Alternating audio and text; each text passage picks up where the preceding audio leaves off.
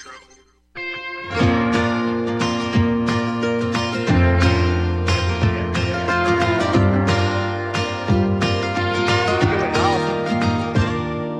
Billy got picked on at school for things he couldn't change. He tried his best to play it cool, but in the 7th grade, you either fit right in or you don't fit. That's just the cold, hard truth.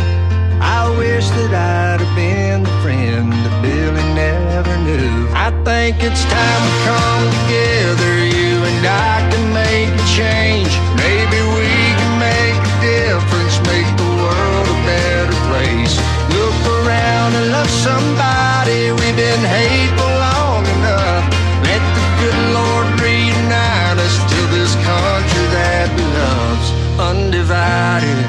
Yeah. Welcome back. You either go to church or you're gonna go to hell. Top of the second hour of today's Road Warrior Radio broadcast this Tuesday, February 27th, 2024. And hopefully by the end of today's broadcast, you'll at least have an idea, if you didn't before, a better idea if you did before, of the nexus, where the subject matter meets. Where does Darwin meet Lady Liberty, so to speak? It's the same conversation, and, this is the story hiding right out in plain sight. It's a busy day in history. This, of course, was the day, speaking of strategy of tension type stuff and false flag stuff, this was the day of the Reichstag fire back in 1933. Mao's famous speech on correct handling of contradiction among people back in 1957, and in 2012, WikiLeaks began disclosing 5 million emails from Stratfor, right? George Friedman. On this day, John Steinbeck was born, Liz Taylor was born, Constantine the Great was born, Joan Woodward, Josh Groban, among others, and on this day, Louis Vuitton and Fred Rogers, Ivan Pavlov, all passed away. Anyway, busy day in history. Back to this other stuff that I was talking about. There's a lot more, but we'll save that. So, the Anti-Sectarian Task Force, from Kit Knightley's article over at Off Guardian, the humanist element, perhaps most concerning, should be a focus on training of public officials, in particular training personnel of maternal and child protection and school health services. Alongside that is the promise to aid to the victims of these abuses. If that aid is in fact financial compensation, this is suddenly very troubling. This is troubling ground, especially when combined with the fact that the mission will, quote, receive voluntary testimonies of victims of sectarian abuses or third parties wishing to testify such facts, subject to adequate measures of anonymization. So aid for anonymized victims could quite easily be paid anonymous testimony, couldn't it? The CIA has perfected that over the decades. I mean, I've joked about the situation with GoFundMe. After every strategy of tension event, there's a GoFundMe account for several people, and it fills up. Who's to say that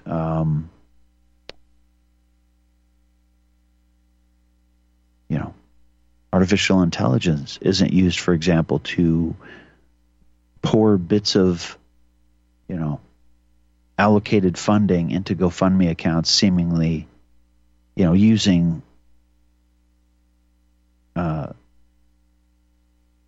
astroturfing sock puppet accounts to make it look like actual people dribbling funds into a GoFundMe account. To sum up, Knightley writes, here's one highly cynical interpretation of how this new mission, quote unquote, could function. Financially compensating anonymous victims, air quotes, to testify in secret, then using that testimony to justify surveilling members of a sect, quote unquote, and monitoring their financial transactions. But I'm sure that's just me putting a bad spin on it. Actually, I don't think so, and I can sense the the cynicism. It's dripping with sarcasm there. So this is a concern. And speaking of liberty, before we get back to it here, back to Darwin, from the Grunge article, Karen Corday's Grunge article in 2021, The Hidden Detail About the Statue of Liberty You Never Knew About. Skipping down to the bottom, per the National Park Service, after the statue's unveiling in 1886, many black newspapers pointed out the irony of the Statue of Liberty celebrating American freedom and democracy while racism and discrimination continued to run rampant in the United States after slavery was declared illegal. Happy Black History Month. Symbolism of the statue as cruel irony and hypocritical, espousing American ideals that weren't actually being honored and applied to all citizens. We've had that conversation. All men are created equal, except, some are created more equal than others. An 1886 editorial in the Cleveland Gazette, quoted by the Washington Post, read in part, "Shove the statue, torch, and all into the ocean until the liberty, quote unquote, of this country is such as to make it possible for an industrious and inoffensive colored man in the South to earn a respectable living for himself and family. The idea of the liberty, quote unquote, of this country enlightening the world is ridiculous in the extreme." And in his autobiography, sociologist, activist, and scholar W.E.B. Du Bois wrote of sailing into New York in 1894 after 2 years in Europe. And he wrote, "I know not what multitude of emotions surged in others, but I had to recall a mischievous little French girl whose eyes twinkled as she said, 'Oh yes, the Statue of Liberty, with its back toward America and its face toward France.'" On that note, we'll shift back to Darwin and hopefully bring the two together, and before the end of the broadcast, and you'll see what I'm talking about. Okay, so this clip that we're going to play is titled, "The Bible Explains Way More About Race and Racism Than People Realize." Can we do that, please? I constantly keep hearing about this term, systemic racism. There's a system that teaches racism? There is. It's called the public school system, teaching the story of evolution as fact and science.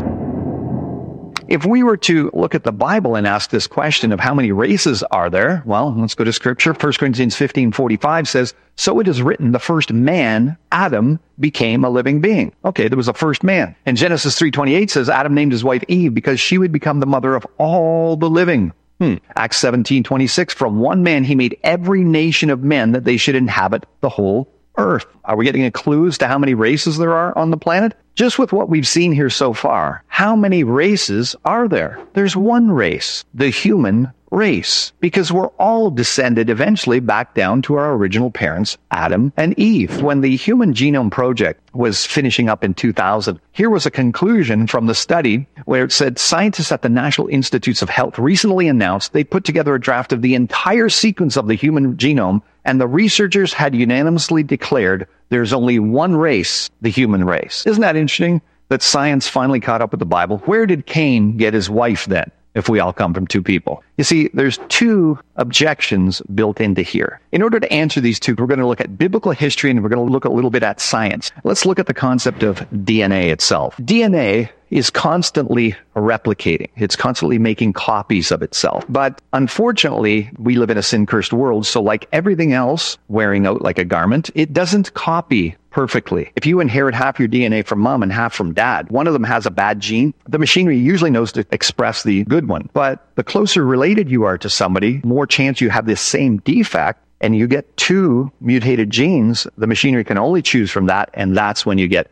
big problems. You marry someone closely related to you, you could have severe birth defects. Before the fall, there would have been no mutations. Why would there be errors in the first two people that God had created? Everything's very good. There's no problems with DNA, but very quickly, of course, we know about the account of the fall. That's where sin and the curse happens. And over the next extended period of time, mutations are going to start to build up in the human genome. They're not just going to flood in. Even today, we get incremental additions of mutations. And over time, mutations increase to the point where 2,500 years after the creation, that's where we get God mandating in his law that there will be no more close intermarriage from that point on. But previous to that, close intermarriage is normal, likely because the mutation rate hadn't reached a point where it was going to be a problem if you married someone closely related to you or not. See, in the beginning, these two objections wouldn't have been an objection. I mean, would there have been a problem marrying someone closely related to you? No. And how about the law? Who gets to make the law, folks?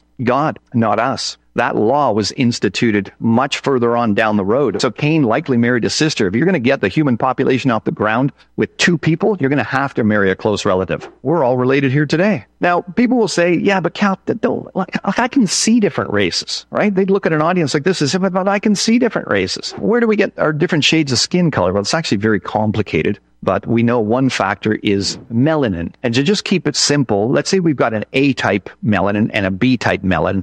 Let's say you get the uppercase A gene. Remember, you get inherit half from mom, half from dad. So let's say you've got the big A gene. That's going to produce lots of that type of melanin.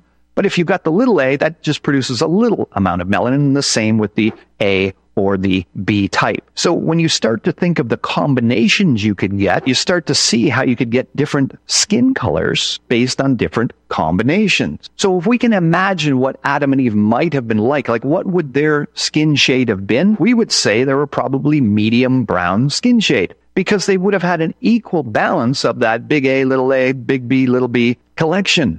They called them the rainbow family in the article I saw in the Daily Mail. And you can see dad's got very dark skin and mom's got very light skin. Look at the kid. It's like a color gradient from light to dark and dark to light. Isn't that interesting? Just based on what they inherited from mom and dad. Here's another example. I want you to imagine, you see these two gals walking down the street and they're chatting with each other. Most people would look at them and say, oh yeah, they're two different races. They're actually twin sisters. Same mom, same dad. How could they possibly be two different races if they have the same mom and the same dad? Folks, we're all just variations of the same color. There's not different colors, it's just more or less of the same stuff. We're all one race, one blood. Exactly what the scripture says. Which means if you're a biblical creationist and you're logical, you can't be racist. Because who would you be racist against? Is that not a unifying message from the Word of God? Of course, it's not just skin color that people try to define race. We get different eye shapes and all sorts of variations within the humankind. What's interesting, though, is in all the people groups we see around the world, we always see every now and then a combination where in this people group, we usually see this eye type or this skin shade. But over here we see, oh yeah, and it shows up. For example, this lady here from Africa, what's the first thing you notice? Well, except for the pipe. She's got Asian-looking eyes, but she's from Africa. The concept of racism is completely non-biblical, and it has no basis in reality. Now, it is true that we see these specific people groups all around the world. Does the Bible give us any insight as to how that might have happened? Absolutely. We can look at Genesis 11, talking about the Tower of Babel. Now, the whole world had one language and a common speech. As men moved eastward, they found a plain in Shinar and settled there. So they all speak the same language at this point in history, okay? Genesis 11:4, then they said, come, let us build ourselves a city with a tower that reaches to the heavens so that we may make a name for ourselves and not be scattered over the face of the whole earth. Again, this is in rebellion to God's word. Genesis 11:5-7, but the Lord came down to see the city and the tower that the men were building. The Lord said, if as one people speaking the same language they've begun to do this, then nothing they plan to do will be impossible for them. Come, let us go down and confuse their language so that we'll not understand each other. The Lord scattered them from over the earth, and they stopped building the city. That's why it was called Babel, because there the Lord confused the language of the whole world. From there the Lord scattered them over the face of the whole earth. I mean, if somehow, miraculously right now, you group of people could only speak one language, and you group of people could only speak one language, et cetera, et cetera, et cetera, who are you going to start marrying? If you can only communicate with a certain group of people, you're going to start marrying people from that group that you can understand. Scientists know that if you take any large group of freely interbreeding creatures and you separate them somehow, geographically or through different means, you start getting specific physical traits in that group because they can't interbreed and get more of the variation. So when we think about that applied to the Tower of Babel, you can see that as these languages get separated from each other and they start traveling around the world, we get these specific traits, and that's how we explain the different people groups. Not different races, same race, one race, the human race, with variation. But don't we see variation within all the kinds created on the planet? If we had a dog show, would all the dogs look the same? No, I'm not comparing people to dogs, by the way, but all the creatures have variation. Have you guys ever watched European soccer and the cameras are panning the crowds and one of the dark-skinned players runs out onto the field and sometimes the cameras go up and you see some of the white fans and they're going, ooh, ooh, ooh, ooh. That's pretty racist, isn't it? Yeah. Why is it racist to make monkey noises towards somebody with darker skin? Where did that concept come from? Right there. Where dark-skinned, hairy apes turn into Caucasian. Black people turn into white people. And the further down the rung you are, the less evolved you are. That is racist to the core. And almost every child in the West has seen that diagram promoted. Even giants in the evolutionary community like Stephen Jay Gould openly admitted it. He said biological arguments for racism may have been common before 1859, but they increased by orders of magnitude following the acceptance of evolutionary theory. As an atheist and an evolutionist, he admitted that. When he mentions that date, 1859, he's talking about when Darwin published Origin of Species. He talked about the law of natural selection, survival of the fittest, right? And he didn't talk too much about human origins, but he did touch upon it and said in the distant future, light will be shown on the origin of man and his history. And then he wrote another book called The Descent of Man. Now look what he wrote in that book talking about human evolution, supposedly. He said at some future period, not very distant as measured by centuries, the civilized races of man will almost certainly exterminate and replace the savage races. At the same time, the anthropomorphous apes, that's the apes that look like people, will no doubt be exterminated. The break between man and his nearest allies will be wider even than the Caucasian and some ape as low as a baboon, instead of now between the Negro or the Australian and the gorilla. Do you see what he started to do? He started to categorize things, right? We got apes, and then we got apes that look like people, and then we got Negroes, and we got Caucasians, and he started to rank races along an evolutionary scale. And this started, in a sense, to get codified in science. Matter of fact, the same year he published The Descent of Man, Thomas Huxley, he was known as Darwin's bulldog. He championed Darwinism as an atheist. He said no rational man cognizant of the facts believes that the average Negro is the equal, still less the superior of the white man. Huxley described whites as bigger-brained and smaller-jawed, racist to the core. They'd abandoned the authority of the Word of God. And of course, we started to see things like this. This is Oda Benda. This is a man who was put in a zoo in America here as a missing link. Again, you can look up the research. By 1907, Scientific American was now describing pygmies this way. The personal appearance, characteristics, and traits of the Congo pygmies say they're small, ape-like, elfish creatures. And then biology textbooks here in your country started describing the races along a scale. This is by 1914 here in your country.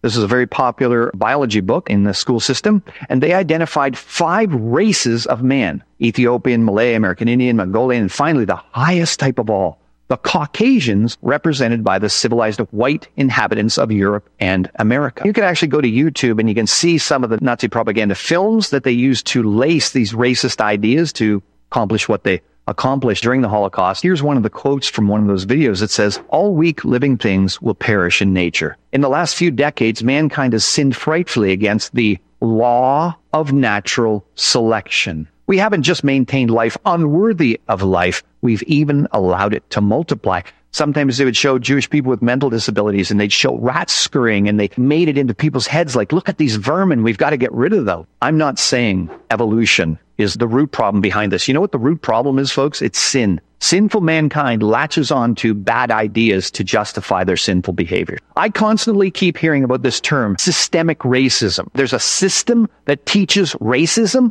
There is. It's called the public school system, teaching the story of evolution as fact and science. Genesis 1:27 said, God created man in his own image. In the image of God, he created them. Male and female, he created them. We're image bearers, all of us. One race, the human race. We've got atheism rising in our cultures all over the world. I know in Canada we do. Why is that? Because it's constantly being drilled into people's minds. As a matter of fact, in 2004, an anti-God series called Testing God. That was the name of the series. And in one particular episode called Killing the Creator, the narrator says, but why have we turned out the way we are?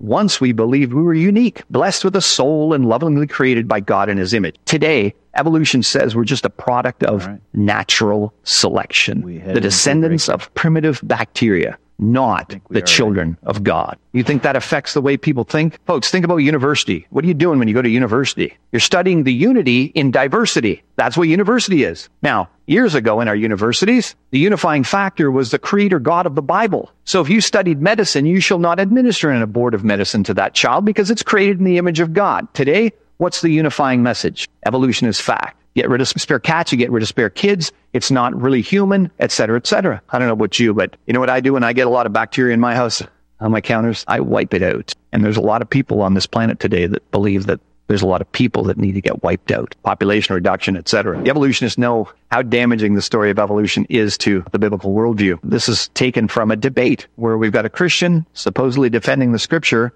but he actually believes God used evolution to create. And the atheist said the most devastating thing that biology did to Christianity was the discovery of biological evolution. Now that we know that Adam and Eve never were real people, the central myth of Christianity is destroyed. If there never was an Adam and Eve, there never was an original sin. If there never was an original sin, then there's no need of salvation. And if there's no need of salvation, there's no need of a savior. And I submit that puts Jesus, historical or otherwise, into the ranks of the unemployed. No Adam and Eve, no original Adam. Why do you need a last Adam? It all breaks apart. Even Christianity today, this is a debate in the Christian world now, in their colleges, seminaries, etc., etc., and they depicted Adam as an ape man. This is a debate in Christianity now. Was there really a first man, Adam? Was he just an ape man, etc.? Galatians 3:28, there's neither Jew nor Greek, slave nor free, male nor female, for you are all one in Christ Jesus. It's a unifying message, but it relates to the gospel. You see, Romans 5:12 says, therefore, just as through one man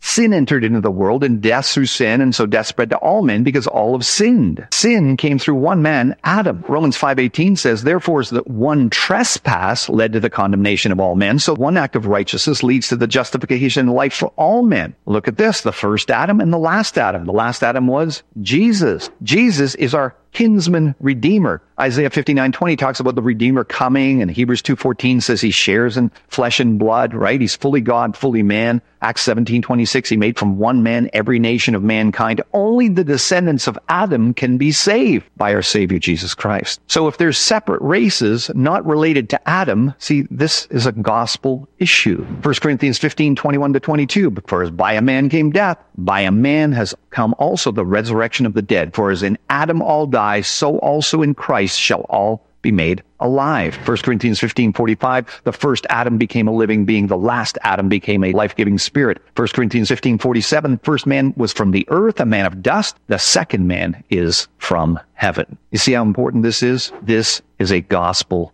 issue. Christians should be at the forefront of the anti-racist movement, biblical creationists, especially because we don't believe there are separate races. There's only one race, the human race. I constantly keep hearing about There you go. So did you catch that? Did you catch that at the end? That was kind of fast. Executive Director of Answers in Genesis up in Canada, Calvin Smith, talking about, you know what, if evolution is true, here's the subtle message. Basically, we're not descendants of Adam, and therefore we don't have to worry about this sin problem. Isn't that interesting? Sidestepping that, and now we see, even in places like Joel Osteen's Lakewood Church, that's what they, Joel Osteen says, I think people know. No, they don't. That's why we're reminded in the Bible that sin is what separates us from God. But the good news is, like I said, again, there's only one race. As you heard Calvin Smith mention, the one race is mankind, but we are not all God's children. So then how does one become a child of God? You cry out. Like we read in Romans, that if you confess with your mouth Jesus as Lord and believe in your heart that God raised him from the dead, you will be saved. For with the heart a person believes, resulting in righteousness, and with the mouth he confesses, resulting in salvation. And, this is further clarified maybe I should go the other way and say further simplified in places like 1 Corinthians 15, for example. 1 Corinthians 15, 1 through 4. Now I make known to you, brethren, the gospel which I preached to you, which also you received, in which also you stand, by which also you are saved, if you hold fast the word which I preached to you, unless you believe in vain. But we don't believe in vain. He goes through that. For I delivered to you as of first importance what I also received, that Christ died for our sins, according to the Scriptures, and that he was buried, and that he was raised on the third day, according to the Scriptures. That's it. In simple terms, right there. So, that's the good news. We're not all children of God. Technically, in orthodoxy, this is how you become one. And again, like I said before, even if we want to try to stick on the subject of good works, 1 Corinthians 15:50, now this I say, brethren, that flesh and blood cannot inherit the kingdom of God, neither doth corruption inherit incorruption. So there you go. But if we want to be heirs and joint heirs, we can only do that in Jesus Christ. So, to the phones quickly. We got some other stuff we got to do, but Mike in Kentucky, thanks for calling. Welcome. Oh, well, I was just going to listen. Over on TLB Talk, I've been exploring how the world could change in catastrophic rapid events, and it's seen as kind of juvenile. But the continents fit together, and we've got all these pieces or clues that you can put together on this. Maybe like that. If our maps weren't muddled with, maybe. For hundreds of years, probably before, when the initial explorers started mapping stuff. Yeah, there's a lot of things that don't add up in that department.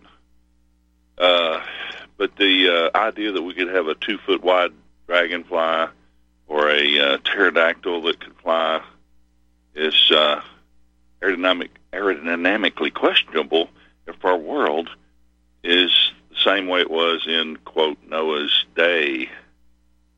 And there's another problem with the Scriptures. There is no problem with the Scriptures. Anyway, right. There's a problem with our understanding. You have to understand the difference between day and era, eon and epoch, and all that. The words. Those are esoteric terms. Those are not biblical terms. So, anyway.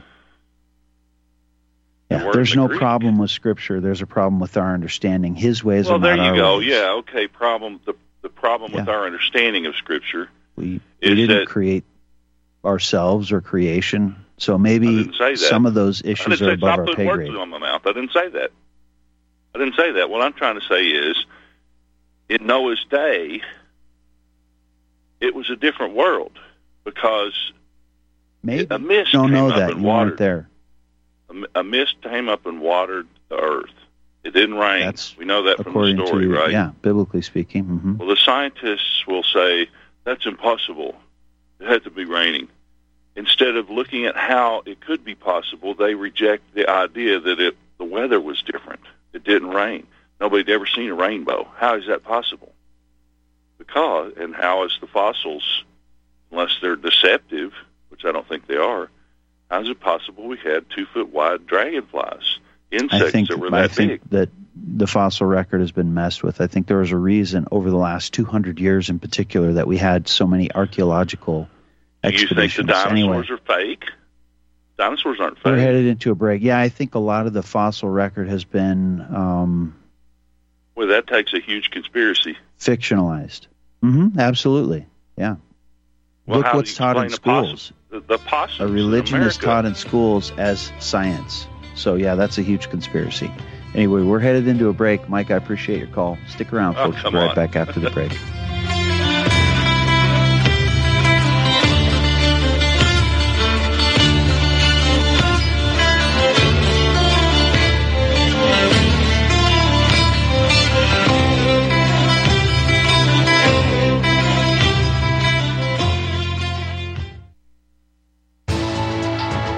You are tuned in to the Republic Broadcasting Network. Visit our website by going to republicbroadcasting.org.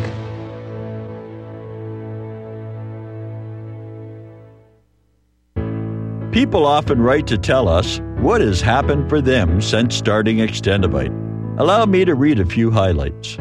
Extendivite works in keeping my blood pressure in the normal range.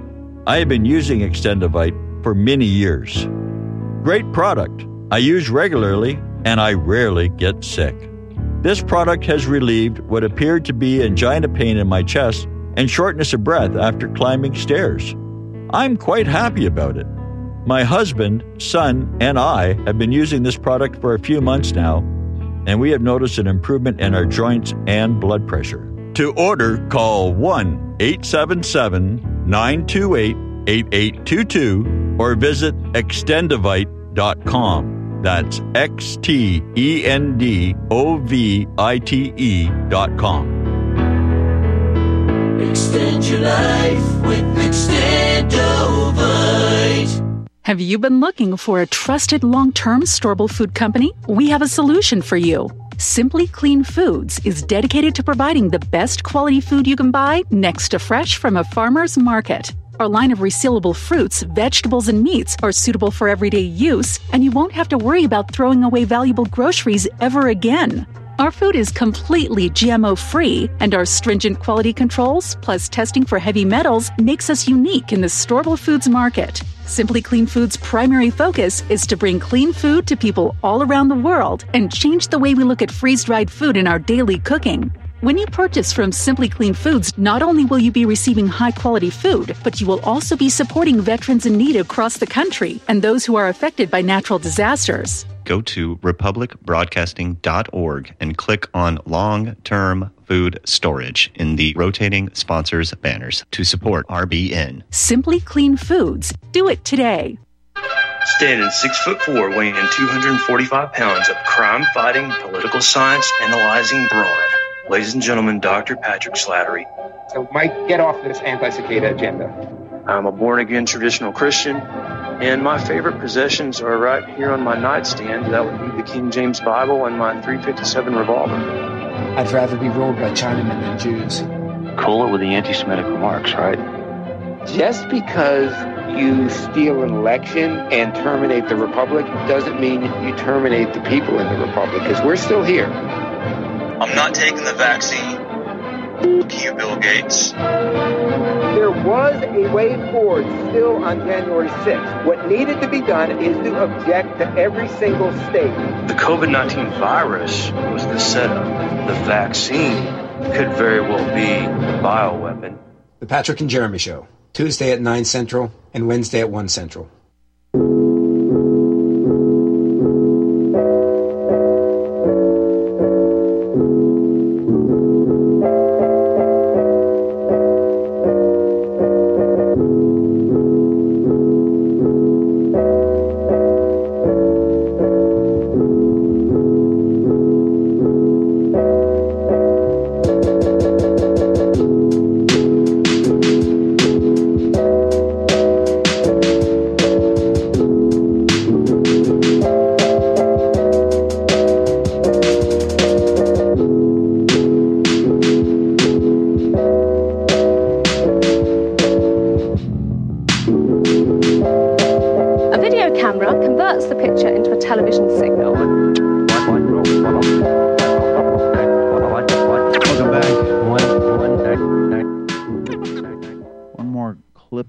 Throw out there before we do that. We'll go back to the phones. Before we do that, Isaiah 55, 7 through 9, let the wicked forsake his way and the unrighteous man his thoughts, and let him return unto the Lord, and he will have mercy upon him, and to our God, for he will abundantly pardon.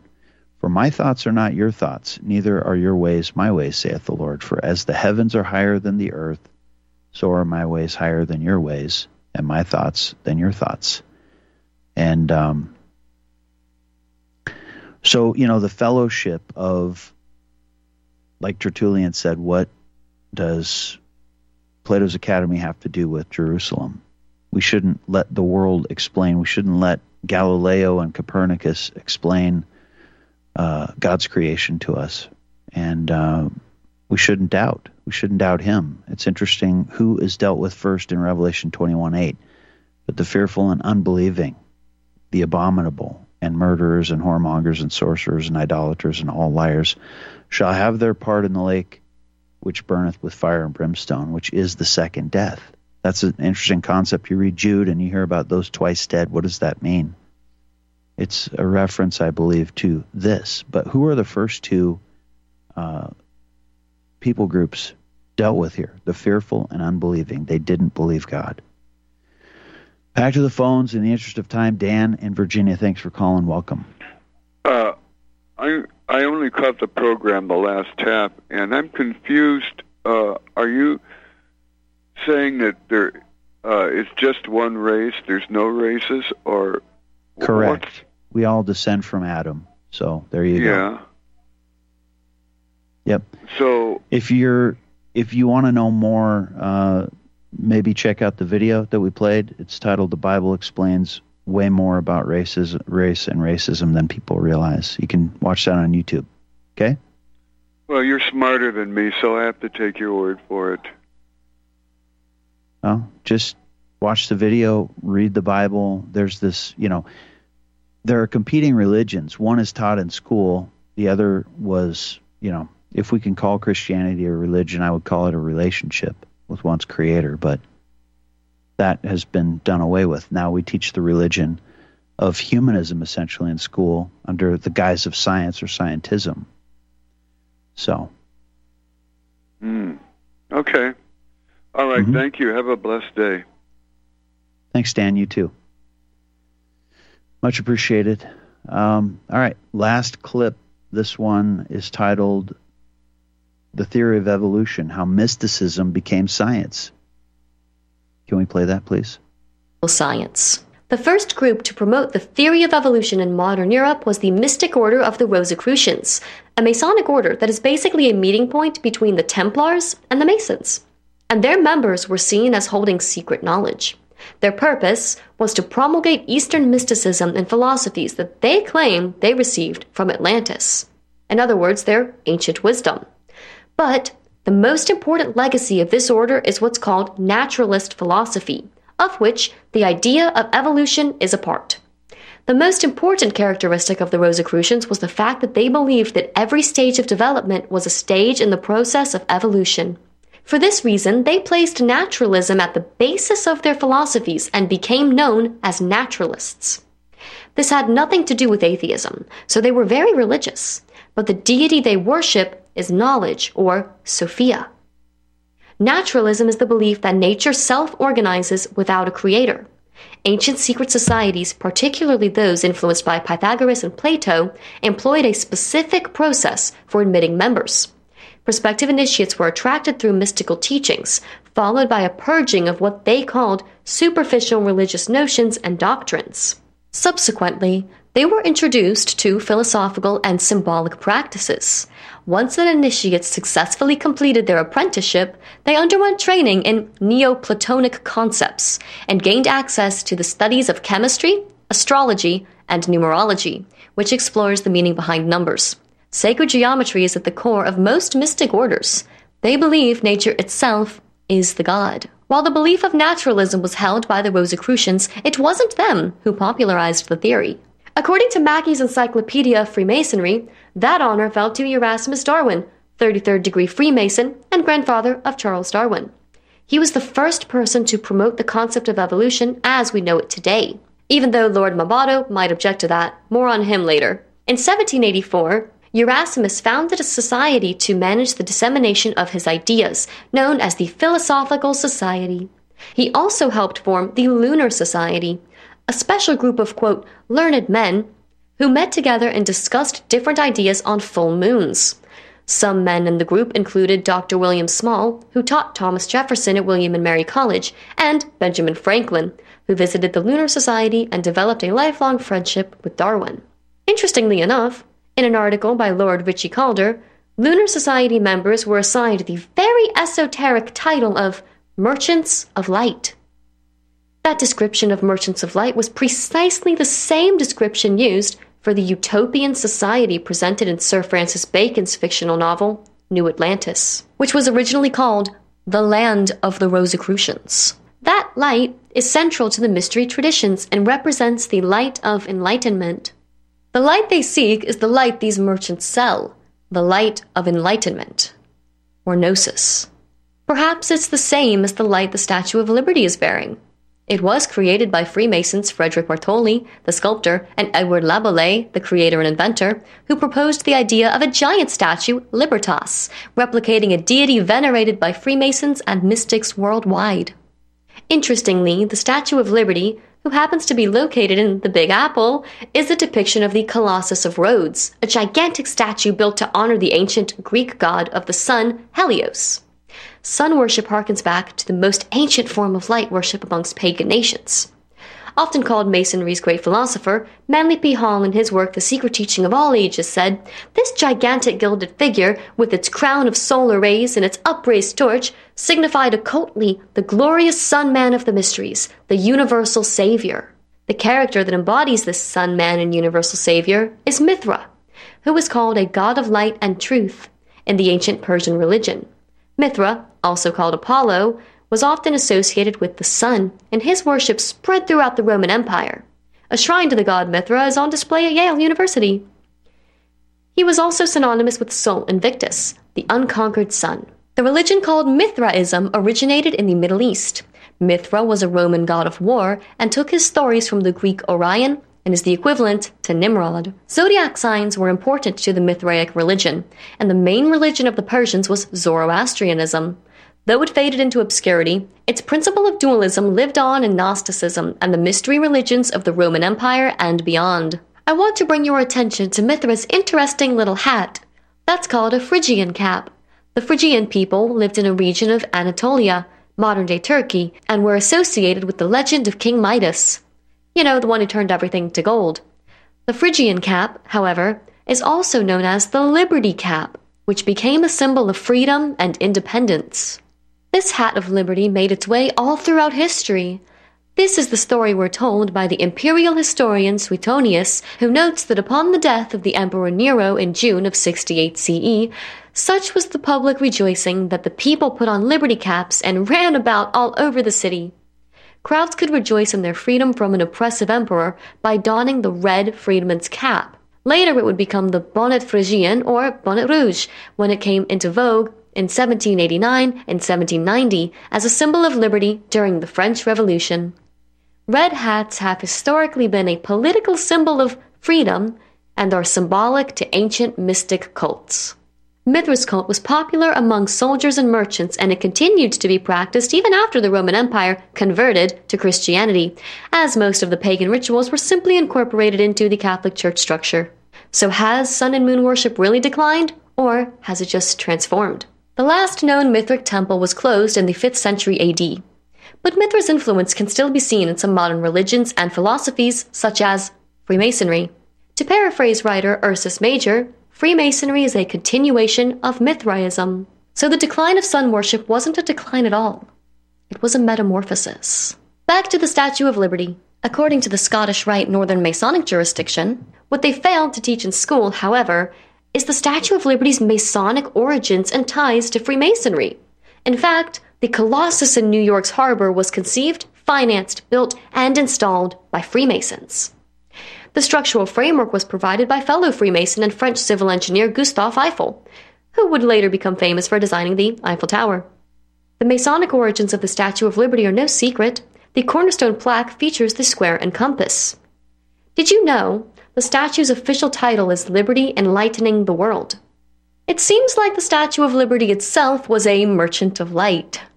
The light of evolution liberated mankind from viewing themselves as being created in the image of God. New names for old beliefs. According to the Masonic Scottish Rite of Boston, Erasmus's memory lives on with his grandson Charles carrying on his theory of evolution. So, his torch was taken up by Charles, who continued bearing the light to his fellow men.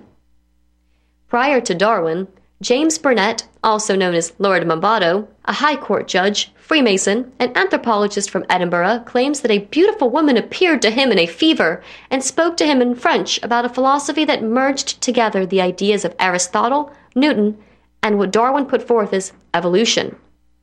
In the preface of Burnet's book, Ancient Metaphysics, he shows us the roots of his evolutionary thinking are found in Aristotle, Plato, Pythagoras, Egyptian, and Babylonian religion. Here is a quick overview of the history of evolution. The origins of the theory of evolution came from the Hindu Brahmins. Pantheistic evolution was passed down by Pythagoras to the Greeks. Thales and his Ionic school branched out from pantheistic evolution to naturalistic evolution. Plato and Aristotle's evolution ideas were dispersed through the Alexandrian school in Egypt. The ideas were followed through into the Middle Ages, the Renaissance, and into Freemasonry, where they were preserved. Freemasonry and the Enlightenment had a rebirth of the philosophy. Lord Mombato and Erasmus Darwin carried the philosophy forward, and then Charles Darwin further developed the idea. Now, let's look at the men who continued to popularize the theory after Darwin. Francis Galton, Charles Darwin's cousin, was the founder of the eugenics movement. He believed human evolution could be achieved through science and population control. He put forth the idea that the governing classes of England should consciously guide the development of the human genetic heritage.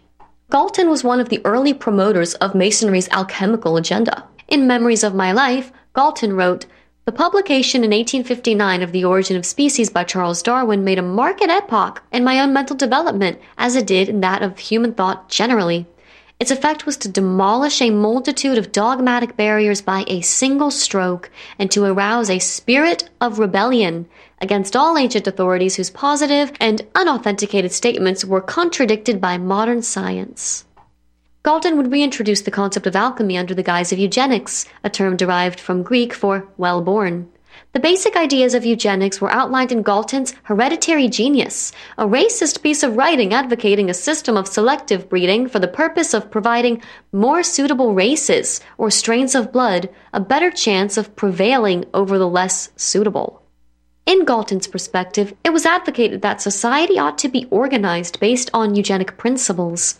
The envisioned structure of such a society would involve a hierarchical system where individuals' social standing would be determined by their genetic heritage. Leonard Darwin, son of Charles, was vice president of both the 1912 and 1921 International Eugenics Congresses.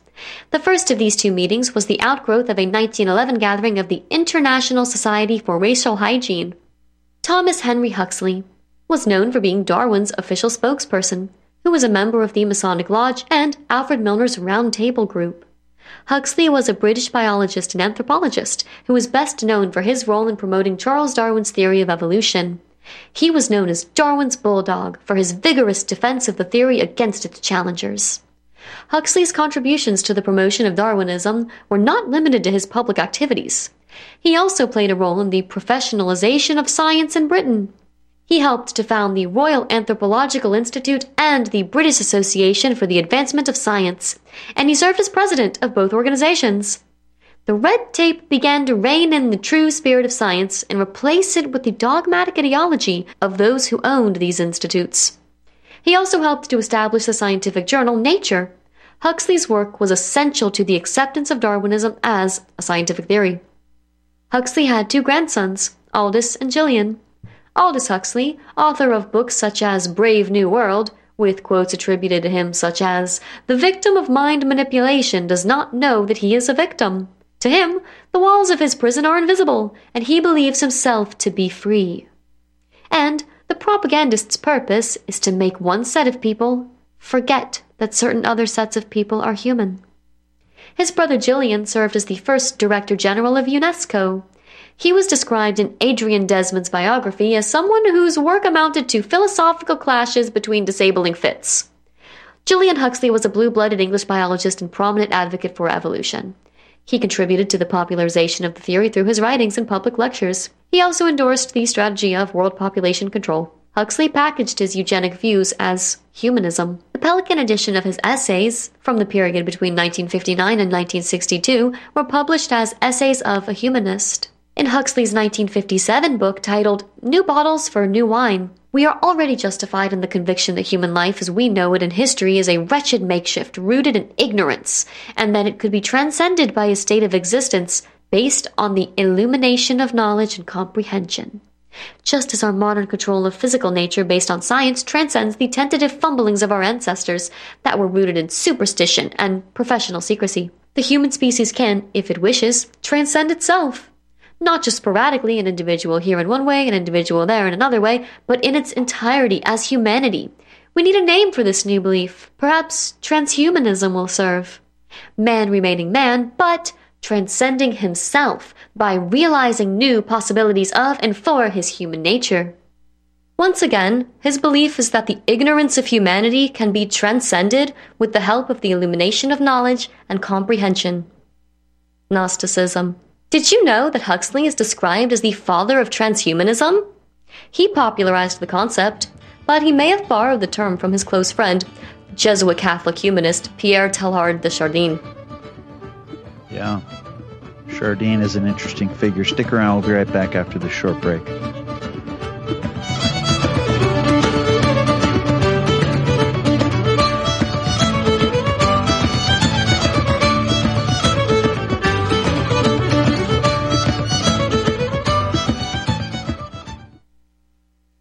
Tahibo Tea Club's original pure Pau d'Arco Super Tea comes from the only tree in the world that fungus does not grow on. As a result, it naturally has antifungal, anti-infection, antiviral, antibacterial, anti-inflammation, and anti-parasite properties. So the tea is great for healthy people because it helps build the immune system, and it can truly be miraculous for someone fighting a potentially life-threatening disease due to an infection, diabetes, or cancer. The tea is also organic and naturally caffeine-free. A 1-pound package of tea is $49.95, which includes shipping. To order, please visit drinksupertea.com. The first word is drink, spelled D-R-I-N-K, then the word super, then the word tea. The complete website is drinksupertea.com. Or call us at 818-965-9113, Monday through Saturday, 9 a.m. to 5 p.m. California time. That's 818-965-9113, drinksupertea.com.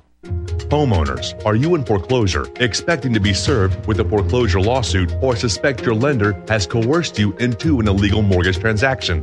A huge number of mortgages made in the last 10 years have legal issues and are possibly defective. State laws and the U.S. Supreme Court have upheld that defective mortgage documents are grounds for foreclosure defense and for counterclaims in favor of the homeowner. If your mortgage has been sold or assigned since closing the loan, it may be defective and you may be paying the wrong party, and the lender may not have standing or the right to foreclose or collect payments under the law. If you would like to know if your mortgage is legal or not, or know if you are paying the right party, we can help. Our initial consultations are free of charge. We are not attorneys. We are legal researchers and work closely with experienced lawyers who know how to help you find the evidence to help you keep your home. Email Tom at republicbroadcasting.org. TOM@republicbroadcasting.org.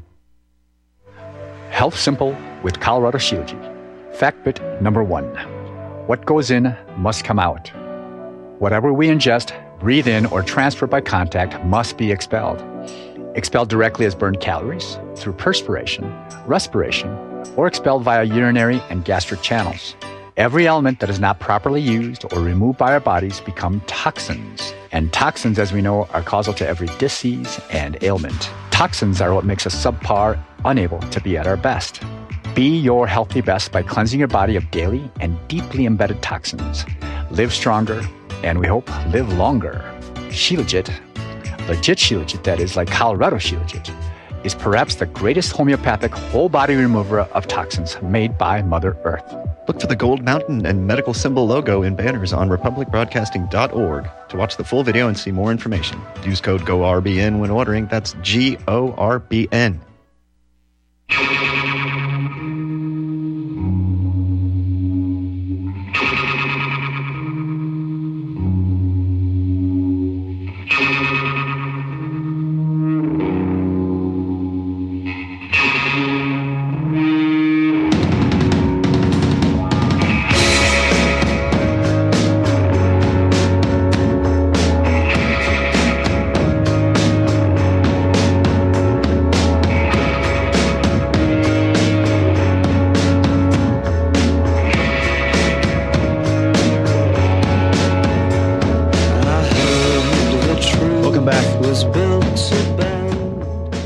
segment already of today's Road Warrior Radio broadcast this Tuesday, February 27, 2024.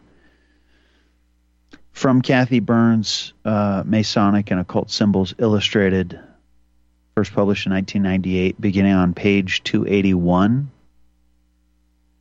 Listen to what occultist Edward Shore says about Lucifer and his flaming torch. Lucifer, having regained his star and his diadem, will assemble his legions, there's that word again, for new works of creation. Search the Bible for the word legion or legions. Mark 5:9, 5:15, Luke 8:30. Interesting. Attracted by his flaming torch, celestial spirits will descend, and he will send these messengers from unknown spheres to the earth. His legion. That, again, I mentioned to open today's broadcast that yesterday Jacob Rothschild passed away, and so to see him photographed with Marina Abramovic, Satanist Marina Abramovic, in front of Thomas Lawrence's Satan Summoning His Minions, them basically boasting, we are the minions that are being sent forth as the, Lucius Truss puts it, the world servers. Who are they serving up on a platter? Anyway. Then the torch of Lucifer will signal from heaven to earth, and the new age Christ, the Antichrist, will answer from earth to heaven. Light, as signified by the torch, is a very important Masonic term. Masonic writer Arthur H. Ward in Masonic Symbolism and the Mystic Way notes, when later he, the Mason, is given light, it means really that he was taught the principles of occultism. And if we skip forward, the torch races, you can read about that in Greece. You need to understand what the Hellenistic impulse is. And to conclude, as just mentioned, the Statue of Liberty holds a torch in her hand. It's no surprise to learn that the Masons gave us this goddess. And by the way, Hunt was Mason too. We heard that Bartholdi and Eiffel and also Hunt, they were all Masons. In conclusion, again, there's only one race. You know, the Darwinian lie tells us otherwise. There's one race, mankind. We're all descended from Adam, but we are not all God's children. So then, how does one become a child of God? And John chapter 1 is a good place to start on that, perhaps.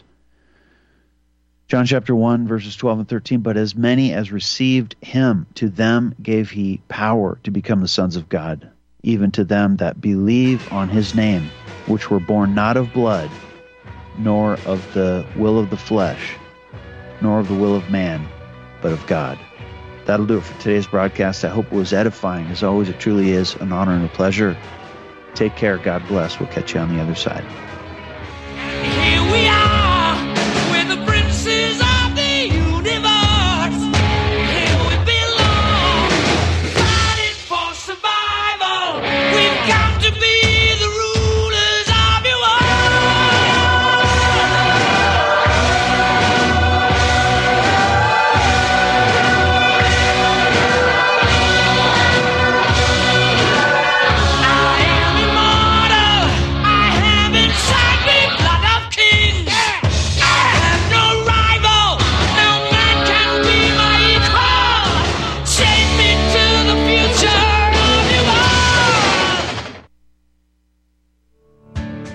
one of the millions of people who feel like there is a dark cloud hanging over their heads whenever they're using pharmaceutical drugs. For some, the short-term relief can turn into an opioid addiction nightmare.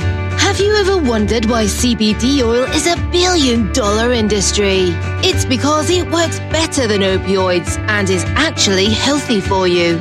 However, CBD oil is stripped of all other helpful compounds found in the hemp plant. According to neuroscientists, the whole hemp plant, otherwise known as hemp paste, is even more effective than the chemically processed CBD oil. Are you ready to take back your health? You can try hemp paste for the price of a cup of coffee. Hemppaste.com/RBN. Free shipping on orders over $50. See the banners for hemp paste at republicbroadcasting.org and visit hemppaste.com/RBN. This is RBN, the Republic Broadcasting Network.